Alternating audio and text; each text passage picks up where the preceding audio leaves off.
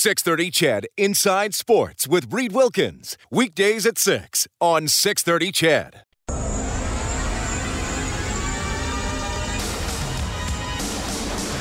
Vogel turns, fires, score! On the rebound, Derek Ryan against his former team. Now to Connor McDavid, cuts in over the line through the middle, makes a move. He'll go to the net, scores! Connor McDavid, what a goal! Edmonton's home for breaking news on your favorite teams. This is Inside Sports with Reed Wilkins. Brought to you by James H. Brown and Associates, Alberta Injury Lawyers, the heavy hitters of injury law.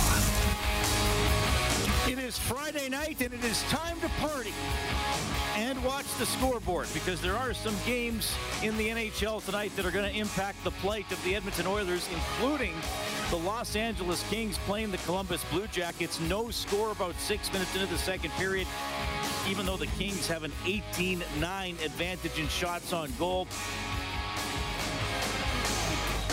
I can also tell you the Devils and the Rangers are tied 1-1 early in the second period. Penguins lead the Hurricanes 2-0 in the second. No score. Detroit and Tampa Bay, and the Wild and the Sabres tied 1-1. Those games also in the second period as well. Later, the Stars and the Jets. Keep an eye on that one. Well, it starts in a few minutes.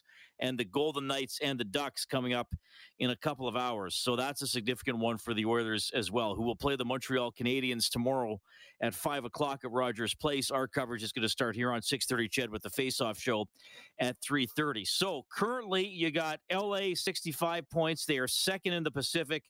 Edmonton and Vegas both with 64 points. The Oilers do have the tiebreaker, so they're placed third. And with LA playing Columbus, I guess you pull for the Blue Jackets there, and then maybe the Oilers a chance to leap ahead of the Kings tomorrow night. Nashville in a wild card spot, Vegas in a wild card spot, Dallas just out of a wild card spot. So a big game for Dallas this evening if they're able to beat Winnipeg. So just some things to keep in mind here for the playoff race for the Edmonton Oilers. The Edmonton Oil Kings are in action tonight. They are absolutely on fire. We're going to tee up their game before 7 o'clock with their play-by-play voice, Andrew Peard, as the Oil Kings are at home, 7 o'clock, Rogers Place against the Calgary Hitmen.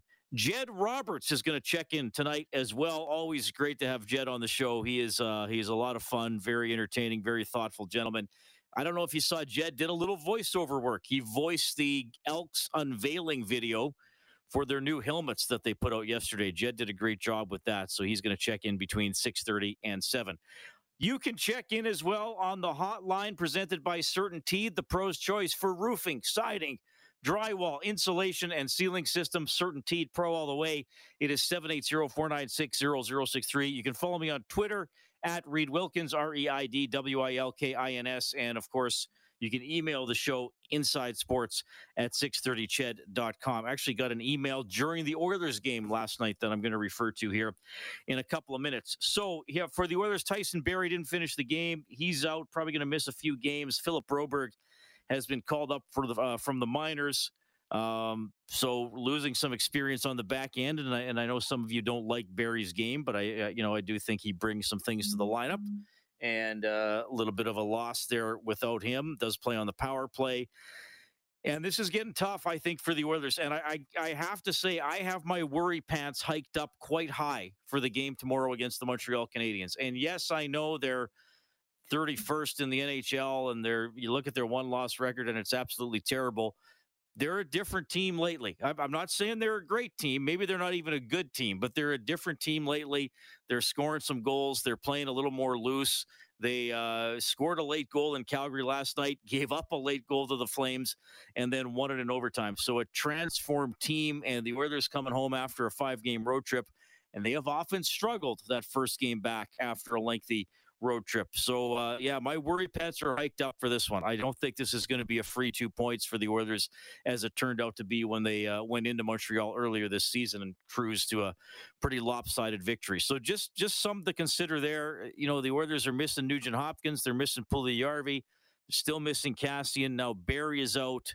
Some key players here not available for Edmonton. And one thing that is now happening again, that happened when Dave Tippett was the coach, and quite frankly, something I criticized Dave Tippett for, is that the big guys are starting to play a ton. Now, without Nugent Hopkins in the in the lineup, it changes for Draisaitl and McDavid, and also with the fact that the Oilers are playing from behind more often than they should be in recent games as well. That hasn't helped, but McDavid and Draisaitl, pardon me here. Sorry about that. McDavid and Draisaitl up over 25 minutes last night. So a little bit of a trend there that I think is going to have to be checked. Again, the Oilers can change it by maybe getting a lead in the game, but I think they're going to be pushed by Montreal tomorrow.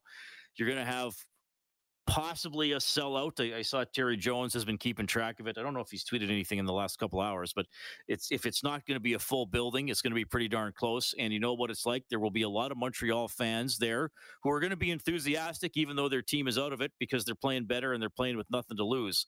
So I think that Montreal is going to push the pace in this one, and hopefully the Oilers are going to be ready for what I think is going to be a tough challenge against the Habs, who are transformed since Marty St. Louis took over as the head coach. The Oilers, I mean, look, still in a decent spot. I kind of gave the standings earlier. They're going to have to keep playing probably at .600 hockey or a little better to make the playoffs. I do think they are capable of doing that. They're 7-3-1 under Jay Woodcroft. I mean, that's a pretty good record. If they have that points percentage for the rest of the season, they're going to get in no problem, but they have to get out there and do it. When Jay Woodcroft took over and the Oilers, won their first couple of games and eventually started 5-0 under Woodcroft, we were talking a lot about the dead cat bounce. So you got a dead cat and you drop. But it's actually quite morbid to call it the dead cat bounce when you think about it. But you got a dead cat and he falls off a balcony or something, and when he hits the ground, well, he bounces, and you think, oh, maybe he's okay. No, he's actually dead. So that sometimes is the cases with poor teams, whether it's in hockey or whatever sport. They're a bad team. They change something, and you think, oh, is there a revitalization? Oh, no, wait a minute. Actually, they were still out of it. I get the sense that some of you, and this is just some feedback I received, and again, I got an email last night I'm going to refer to. I don't know how many of you it might be, but I have had a couple people say to me or reach out to me and say, I don't know, I didn't like some things on that road trip. Looks like there are some bad habits sneaking back into their game and some inability to defend down low and starting to give up more open chances and odd man rushes and things like that. And somebody wrote in during the game last night. I actually think the game was still tied when this person sent me an email to insidesports@630ched.com and said, this is the same old Oilers. There is absolutely no impact of a coaching change. The only difference is that Mikko Koskinen has been very, very good the last few games. Well, I think there is something to that. You need goaltending, and there have been times this season, sometimes the game here and there, sometimes for an extended stretch, in which the Oilers haven't had good goaltending. And I've talked a lot about the 5-on-5 save percentage. I mean, it's basically been in the bottom 6 or 7 of the league most of the season, so they're going to need that to improve. I do think they have played better defensively for the most part. I do think they're giving up fewer odd man rushes than they did, especially near the end of the Dave Tippett era.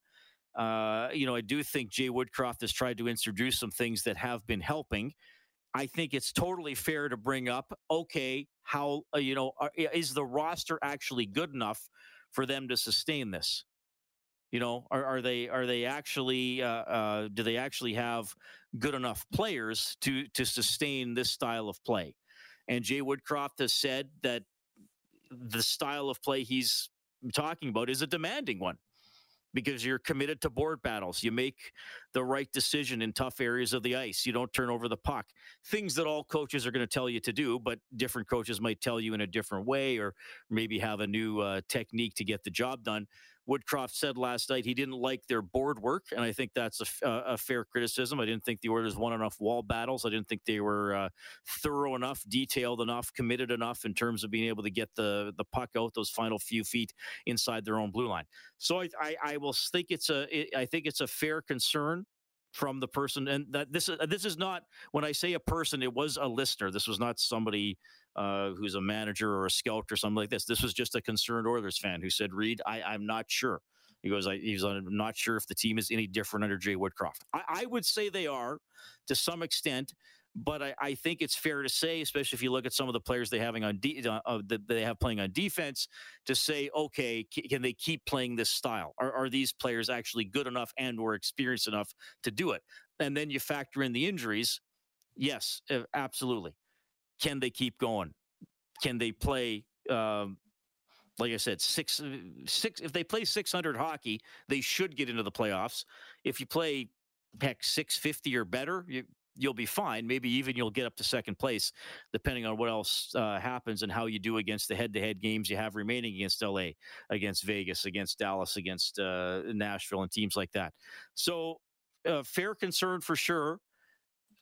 Big picture, I think. Small picture, a concern for tomorrow night. Just because the Oilers back off this road trip. They didn't practice today, which I think it's a much-needed day off after the travel for the last week and a half. But then you got no morning skate tomorrow, the early game against an energized and, quite frankly, freewheeling Canadiens team at this point. Like talk about having nothing to lose.